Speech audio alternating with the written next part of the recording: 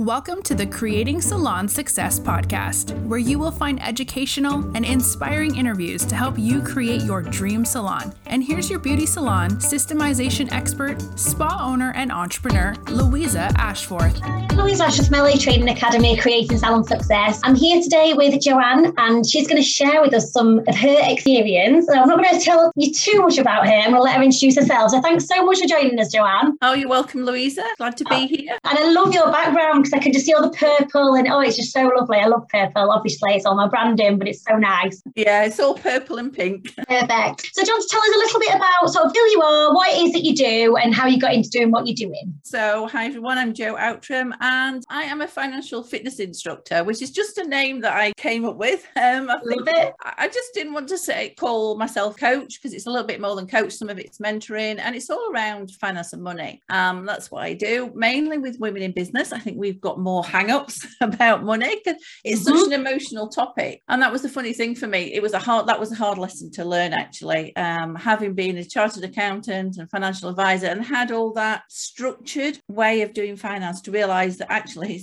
a lot of it's more about the emotional side of it. And it was a journey that I went on to, I actually lost my house at one point. And so kind of hit rock bottom financially. And that made me think there must be more to money than, I wanted to build up my wealth again, but do it differently. So I had a more solid foundation. So I went on my own journey around mindset and discovered loads of things, and then I realized that I wasn't the only person, which comes to a shock to us sometimes. I think we don't realize that a lot of other people are suffering from the same kind of thing. So yeah, either get them out of the hole with whatever hole financially they're in, or to stop them getting there in the first place. Yeah, perfect. Gosh, it's amazing. And just listening to you then, I feel like I've got goosebumps, because I just feel like you've obviously gone on like a massive roller coaster, and then the fact that you can share and you're willing to share that experience with people as well is amazing, because money's like a really, like you say, sensitive topic, and we all keep it to ourselves, don't we? And we don't want to share how well we're doing or how well we're not doing. We're almost a bit embarrassed either way, and it's not, when you're doing well you brag about it, it's almost just embarrassing both ways. And I guess you're sharing that we shouldn't have to be embarrassed. No, yeah, that's it. I mean, we're brought up with, it's one of those topics you don't talk about, and our parents didn't talk about it, and then if we don't talk about it, for those that have children, then obviously the children are not going to talk about it, and it's just a perpetuating cycle of not dealing with issues. I talk about money a lot in my members group, and we've done sort of lots on money mindset, and it's really interesting listening to people talk back saying, I find it so uncomfortable, and it's really difficult for them to even just answer some of the questions themselves, and really just, I suppose, ask inside like how they feel, because it's just, they just feel uncomfortable. And I guess there's a lot of people like that, so we need people like you to bring us out of that feeling. Yeah, because we don't just stop and think, do we? Oh, how do I feel about money? It's not one of those questions certainly that popped into my head before I went on this journey. No, I think with society almost influences a lot of how we feel or how we think we should feel. We kind of go on that path because we don't want to break that mold or break the norm or anything, or people to judge us. We're kind of taught to fit in a way, aren't we? And because nobody else talks about it. And I think when money does get talked about it, it's only the negative side. So you hear about the billionaires that have, stolen money from a pension fund. You don't hear about the billionaires that have gone out and, donating millions and millions to charity, because that doesn't sell newspapers and such like. So we just don't hear about, we only hear the negative of,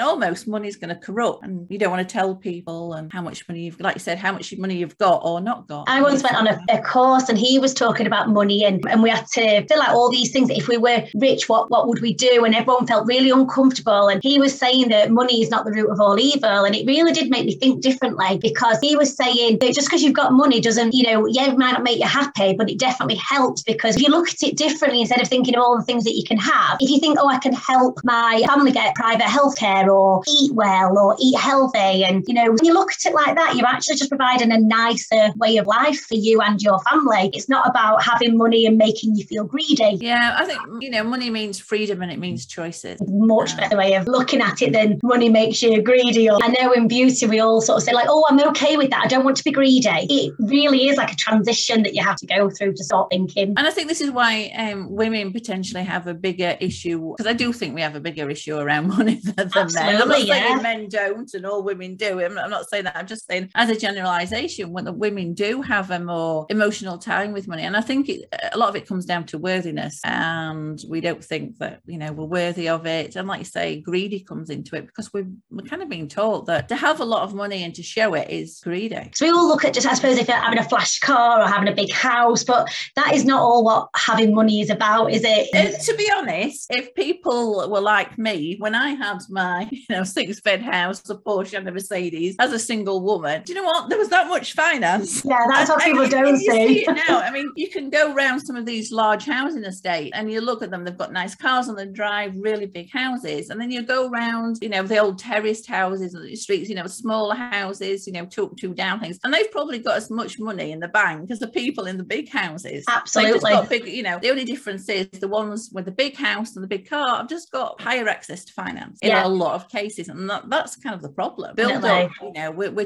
we've been taught as well that debt's the norm. I try so hard, myself and my husband, we've been married 15 years, but back in the beginning it was really difficult. First move in and stuff like that can be really a struggling time financially, and it just made us think we never ever want to be there again. So we worked really hard. I was self-employed and still had another job. He had a full-time job and a second job, and we just ploughed everything into paying it off, and then we just swore we'd never get there again, because that feeling of freedom, like that financial freedom, is just amazing. And my husband's still got a W-Reg Focus, and he has a van for work, so it sits on the drive all day, but we just have it as a second car. And so many people have said to us, when are you guys going to get a new car? And we're like, well, we just don't need one, and we don't feel the need to have one. Whenever it's working, don't get me wrong, it is on its last legs, but whenever it's okay, it's become a bit of a challenge now for us to see how long we can keep it. Yeah, and I think for a lot of people, and obviously you're not the norm in this case, but for a lot of people it's about keeping up with the Joneses as well. Mm-hmm. They've got a new car, so we need one. Yes. They're going on a fancy holiday, why aren't we? And we do have a lot of that, and I think social media is added to that as well. There's definitely a lot of judgment, isn't there? So gosh, I know we've got straight into our conversation of chat because it's just such a big topic, but let's just backtrack. I always like to ask a few sort of quick fire questions just to sort of get to know you a little bit more. Okay, so what book are you reading now? It can be personal development, fiction, whatever it is, just share with us what you're reading. Yeah, I've usually got about 3 or 4 books on the go, because I do like to pick them up and put them down. But I'm actually just rereading The Pumpkin Plan. He is one of my favourite business authors. Profit First was the main book. I like the book that I actually wish I'd written myself. Do you know what I mean? When it's in your area of expertise, you think, why didn't I come up with it?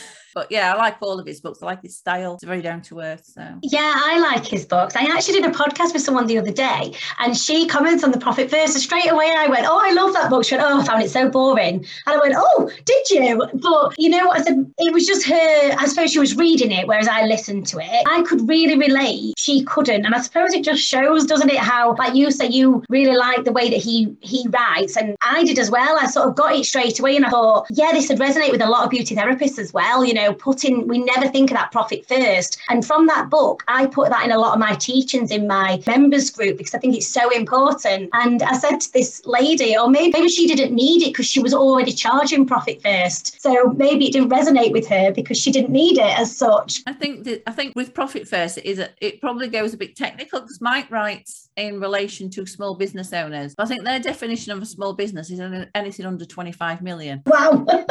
So if you think of it in that respect, if you're like a sole owner, with maybe 1 or 2 staff, it's still applicable. But I think that the detail in the book, it can, I think, be too much for people. I guess being an accountant helped me understand it anyway. Well, I did say that she was reading and I was listening. So I thought maybe I listen and I'm triggered when I hear something that's relevant to me. And I go, oh, yes. But then I suppose when you're reading it, it's harder to skip through bits that you sort of a bit technical. There's lots of charts and, tables of numbers. And I get, some people get put off by that. I've never listened to Profit First. I've listened to some of the other books of his on audio, but not Profit First. So I don't know the difference between the book and the audio. But yeah, that's I just find it at the moment anyway. No, I love it. It's one of my favourites. Like I said, it really did kind of hit home with me about a few points that I've either done in the past, and I'm like, oh my gosh, if I'd have just just read this years ago.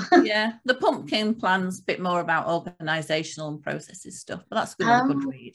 I haven't read that one, so I might have to. Well, I'm not going to lie. I'll probably say I'll listen to it because I like to do something else at the same time. Because I'm always driving somewhere. Well, funny enough, I have listened to that one, and I had the book, and then got the audio as well, and listened to it. And I don't actually think I've actually read it before. So when I say I'm rereading, actually I've listened to it.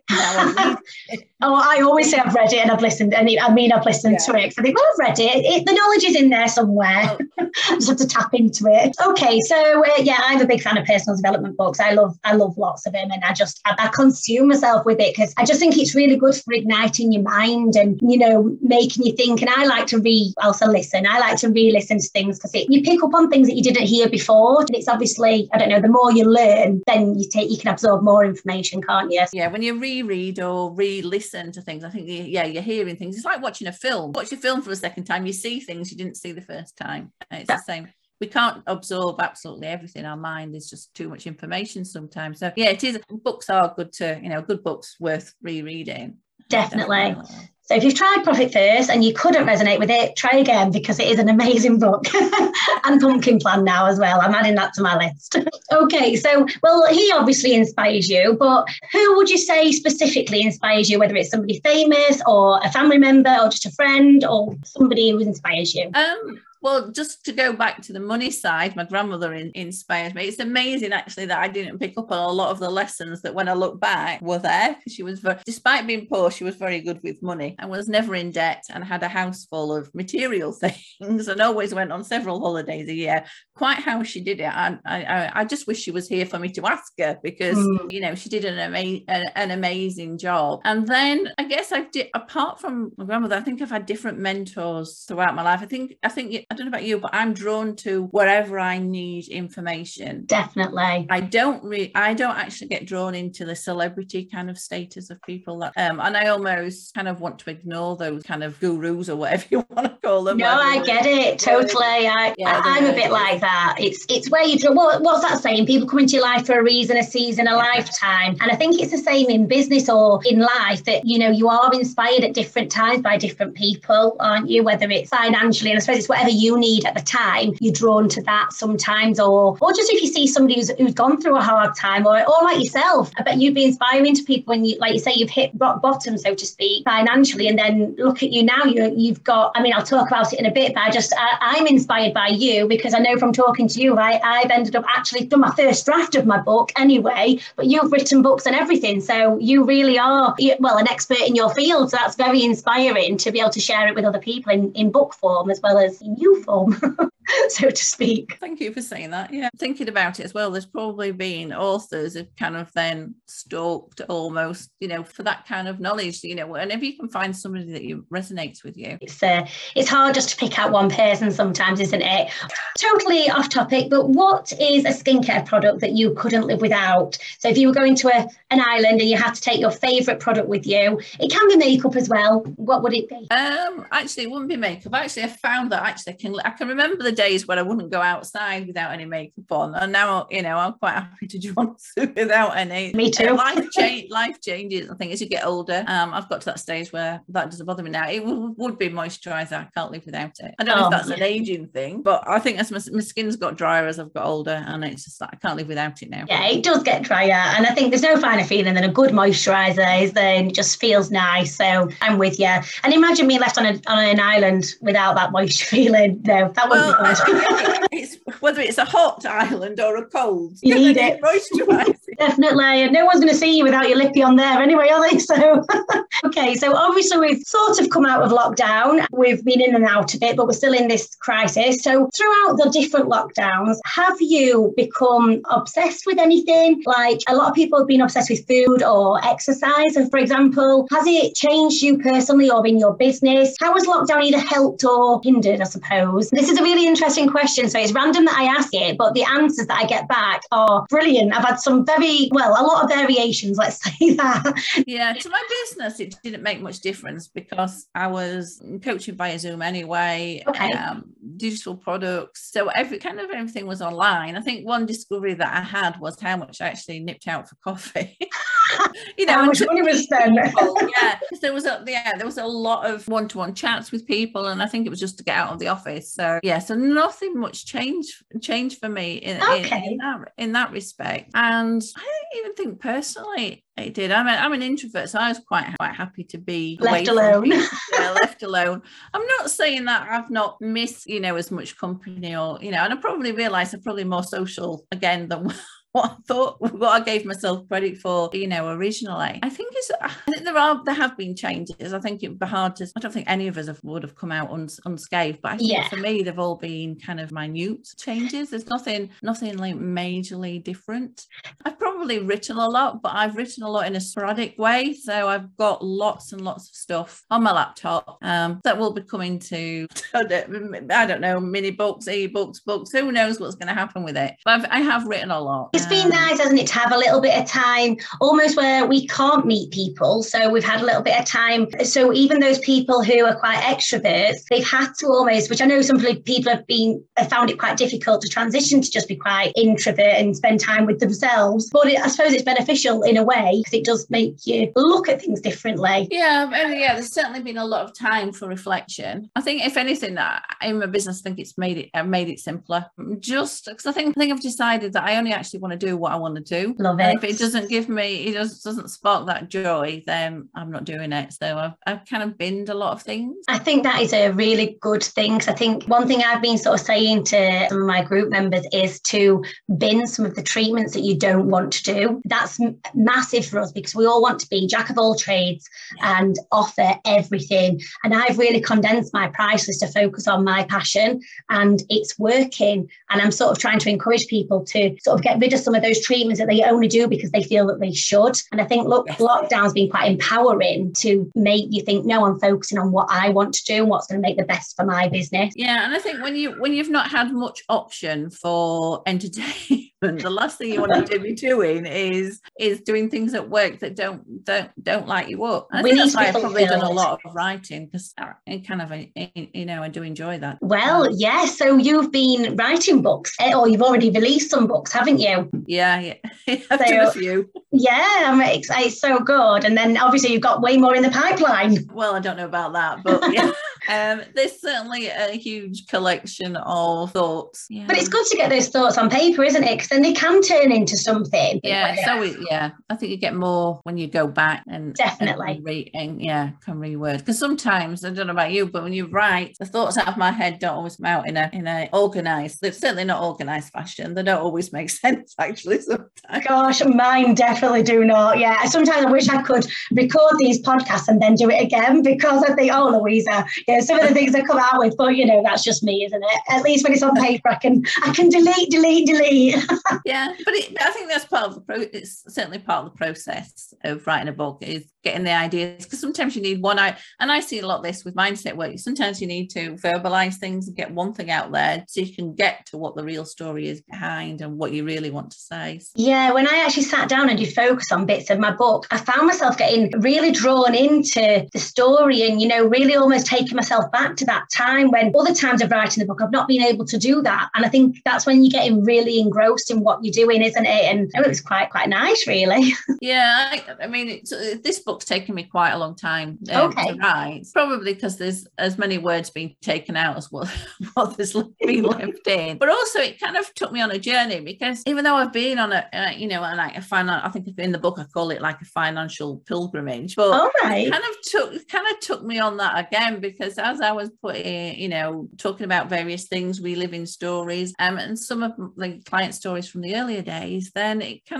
you kind of get lost in that world then of dealing with it in your own mind and dealing with things differently, because now I've got an even different perspective on them than when I first dealt with them. So tell us a little bit more about your book then. What's it about? Obviously I know it's finance, but what's it about? So it's mainly about money mindset. So there's some practical stuff in there, because I always believe that you've got to mix you can't ignore the practical if you want to get your mind right around money, because you've got to be able to have control over it, which does include the practical elements of it as well. well. So it's about setting yourself up to create a foundation for wealth. So it's not about investing, or it's not about actually how you're going to make the money. It's about building that solid foundation in your mind. And you can do that at any point. Obviously, before you earn the money is the best time, because you don't waste it as you're earning it. But it's about dealing with those emotions, getting things straight in your mind, and creating the right habits for building the financial freedom. I always assume people are wanting to achieve financial freedom. I mean, it means something different to everybody. So I think it's a fair assumption to make that we all kind of want more, whatever we want to call them, our dreams of our ideal life or wherever it is. So with that assumption, it's about setting the right foundations, because not everybody has them right.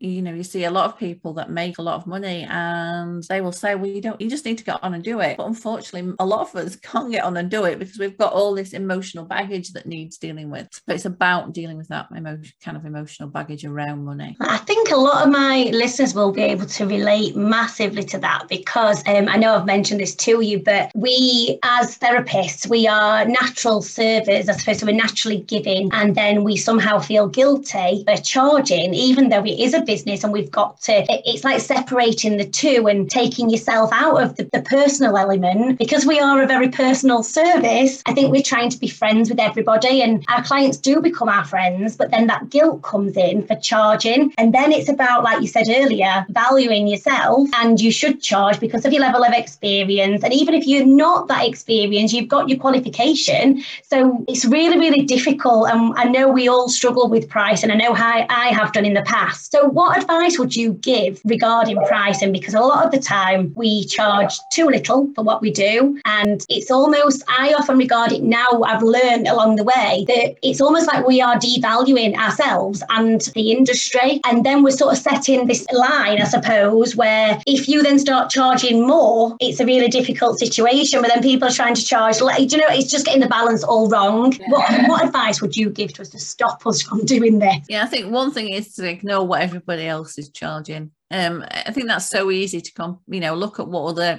salons are charging and to compete. But you know what? If they want to work themselves into an early grave, then that's their decision, isn't it? At the end of the day, yeah. And they've probably got their own mindset issues around pricing, thinking that they can't charge anymore. So that's one thing I wouldn't do, is look at other people's pricing and concentrate on the value of what what it is that you're providing. So I think we miss that a lot, the service element. We kind of almost charge, or see a lot of people charging for almost like it's a commodity, but we're not giving somebody a commodity. And we've got to look at things differently. And we've got there was I'm just trying to think, it was somewhere out of somewhere like the University of California. It was something like that, some kind of institute in California. They did a study and they gave two groups of people some wine. It was the same wine. They told one it was really expensive, and told the other group it was really low cost. And then each group had to give this wine some scores. And what they found in this study was those that had paid more money actually enjoyed the wine. They gave it a higher score, because there is that association. We value things more that we pay for. Mm-hmm. So by charging low fees, actually we're doing clients a disservice, because we're not allowing them to get full value themselves from the service that we provide. Because as well with pricing, we often think it's about us, and it's not. It needs to be about the client. We need to give them the experience that they deserve. Walking into a salon is not just about having your nails done or your hair cut, is it? It's so much more than that. And people, then the more that they can value that, your clients value that experience, and part of that is by charging more. I agree. I think you've just hit the nail on the head there. It is all about the experience. And a lot of the time when we're looking at prices without the education side of it, we look at what it costs us, the time it takes. We don't ever really look at our wages first. So like the Profit First taught me, pay yourself first above anything. And we don't think of us, it's like we don't think of our business as a business. So we don't think of ourselves as an employee.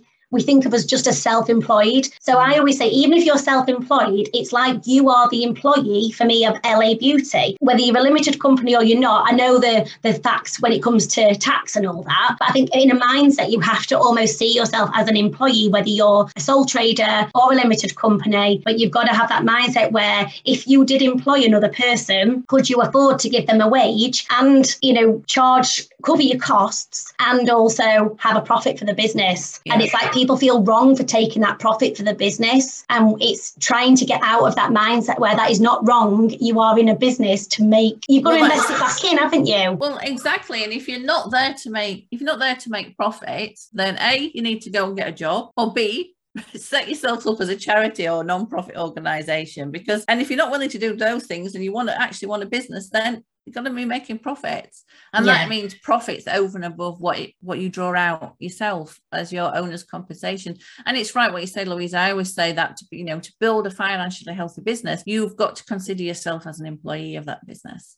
And likewise, when it comes to taking money out of the business, it's like, well, would you like the, an employee dip their hands in the till and take that extra £100 out because they think they deserve it this week or need it? And it's the same principle. Yeah, you've really got, I suppose, like you said, you've really got to get into a money mindset, haven't you? So we all need to buy your book and learn some lessons and listen to what you've got to say and charge our value and our worth, because we do give clients an amazing service, because that's what we're all about. And I think if you feel that you do that, then you're not wrong for charging. Years ago, I would have done a facial for, say, £20, like literally years and years ago. And now my most popular treatment is a £99 facial. If you'd have told me back then that's what I would be charging now, and people willing to book in every month, coming back, I would have never believed it. But because I've changed all my mindset and everything, I now really think, well, that's what the prices are. So if you don't want to pay that, I know I give a good service. It's absolutely fine to go somewhere else. And if you feel you get the same level of experience, then okay. But you've got to have that faith in yourself and that confidence that you will deliver that value. And I think from a customer's point of view,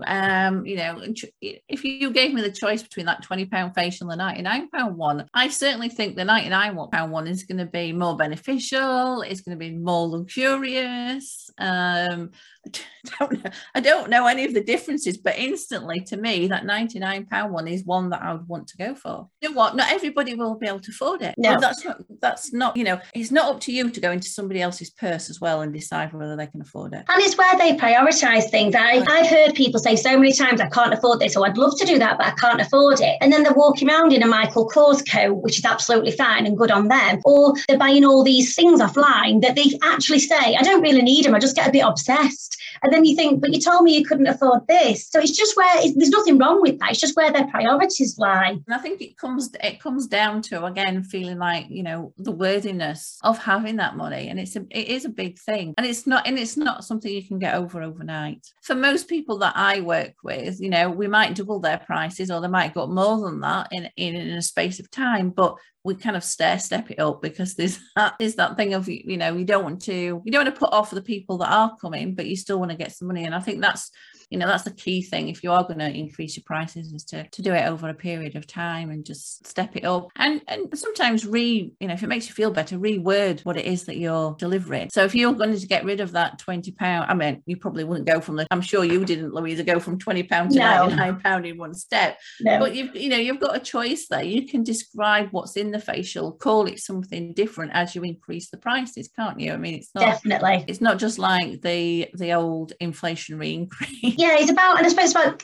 managing the expectations and getting the customer to realise what they are going to get out of this, say, £99 facial, as opposed to the £20 one. The £20 one would still be lovely. You would still do a nice service. And if that's where the client wanted to go, that's absolutely fine. I'm not saying that that's wrong. I'm just saying that you could have other facials where you are offering a lot more, whether it's machinery included or some more equipment that, is going to have a more enhanced treatment. And you're showing the differences. A £20 facial is probably using just products alone and something they could possibly do at home as well, but you're going to do a more advanced facial. And to me, when you're a salon and you're an expert and a professional, you want to offer more because of your experience and your qualifications and what you can deliver. You want to, it's like showcasing yourself, isn't it? Of all the things that you can do to help. Yeah, the cheaper something is, the less time of yours it should be involved in. So a 20-minute £20 facial, should be a short amount of time of your time. So like you say, you're doing a good job, but you're doing and this is why it becomes hard for people, I think, is when it's cheaper like that, it needs to be the bare minimum possible. And we still try and give more, and you think, well, why would the client pay more if we've just given them everything in the £20 facial? Kind of train your clients as to what to expect. Yeah, but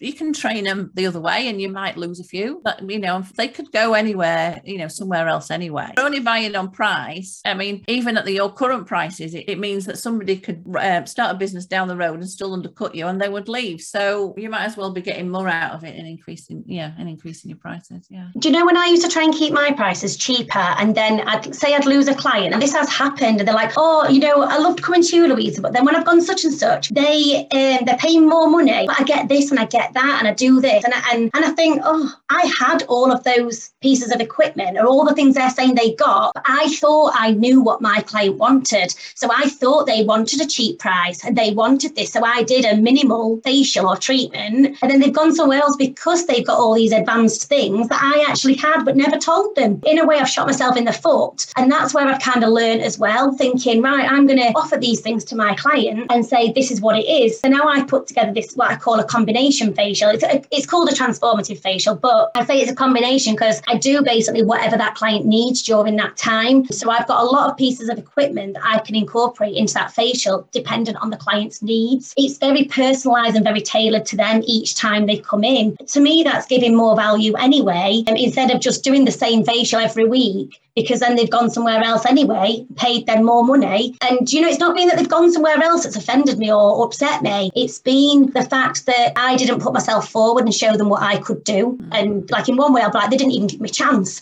But it's not them, it's me. I'm in full control. A lot like you say about you, isn't it? You've got to learn about you. Yeah, and if people aren't, are a bit nervous about putting prices up, what they can do is, like you were describing there, that kind of facial, they can put things in, but you can build in some more luxury items. I suppose it's like turning an oil tanker. You can turn it slowly. Well, you need to turn it slowly. I think it's too much of a shock. But if you're starting out, I mean, that's the best time to get this right and set the bar where you want it to be. That's it. And that's when people often just say, oh, I'll charge these prices for now because I'm just starting. And it's almost like the wrong way round of doing it, because you can never, you can, but it's a very long process to increase your prices. Like I say, it is like turning an oil tanker. It's it's not something that can be done instantly. It does take quite a bit of time. It can be done, and it should be done, and it should be started like now. But it does take time, both from a mindset point of view and just from a practical point of view. It takes time for your current clients to adjust. It takes time to attract in new clients. So we definitely need a better money mindset, don't we? Most of us do. Oh, definitely. And, as much as I say, I'm okay with everything, I can totally relate, because even though it's a good few years ago, I can relate because it just feels like yesterday when I was in that place as well. So it never leaves you. And that's why it's a continuous training exercise to keep your mindset in the right place, isn't it? And I suppose that's like with positivity as well. It doesn't just happen one day when you decide you're going to be positive, does it? It's a muscle that we're building up, a muscle that's been neglected for years and years. And I think when it comes to mindset, it's a bit like going to the gym. You can't go to the gym once and become fit and stay fit, can you? No, definitely not. Do you know what? This is such an interesting topic, and I think we can all relate to it, but all talk about it all day as well. So what words of wisdom would you leave our listeners on just to help them create a better money mindset? What things would you leave us with some advice? I think the main thing is to understand that the way that you feel about money is the way that a lot of people feel, and that it's natural. I think a lot of people feel a lot of shame, sometimes fear or anger, or even sadness around money. There's a lot of guilt about past mistakes, and just to realise that that's normal to feel about money, and things can change. And if they're not ready to work on money, and not everybody is right away, but the best thing that you can do then to work on your money mindset is to work on feeling good about yourself. The rest can come later and fall from that, because that's one thing. I guess a lot of people call it imposter syndrome. It's kind of got like a modern name. I'm not sure if I like that, but it's around that of feeling that you are worthy And then from that, you can then start to charge more, be comfortable about becoming financially successful and having more money and retaining more money. Like you just said, it comes back to valuing your self-worth, doesn't it? And I think everything to do with business comes back to that. In one way or another, doesn't it? And being in business can really damage your self-worth, don't get me wrong, because it's hard work, but like you say, we've got to stick at it and keep training ourselves. And that's why it's important to train your mind, isn't it? And take that time out for yourself, because we've got to be top of our game to deliver a good service for other people, haven't we? Yeah, definitely. Oh, fab. Joanne, thank you so much for sharing. And will you send me a link to your book as well, so I can put that in the comments and the show notes, and then people can know where to find you and stuff. And I'll also put links on to connect with you on your socials as well, if that's all right. And hopefully then people will know where they can come for some advice on money mindset. Yeah, no, that's brilliant. Thank you, Louisa. No worries. Thank you. Thanks so much for listening. I'm Louisa Ashford. I hope you have got so much value from this podcast. As always, thank you so much to our guests for coming on. Now, if you haven't already, please subscribe to my Podbean channel, and also don't forget to take a look at my YouTube channel so you can see all of these exciting videos. There is also the membership site, louisaashford.co.uk, and of course the free Facebook group where there is loads of educational material creating salon success. Thanks so much.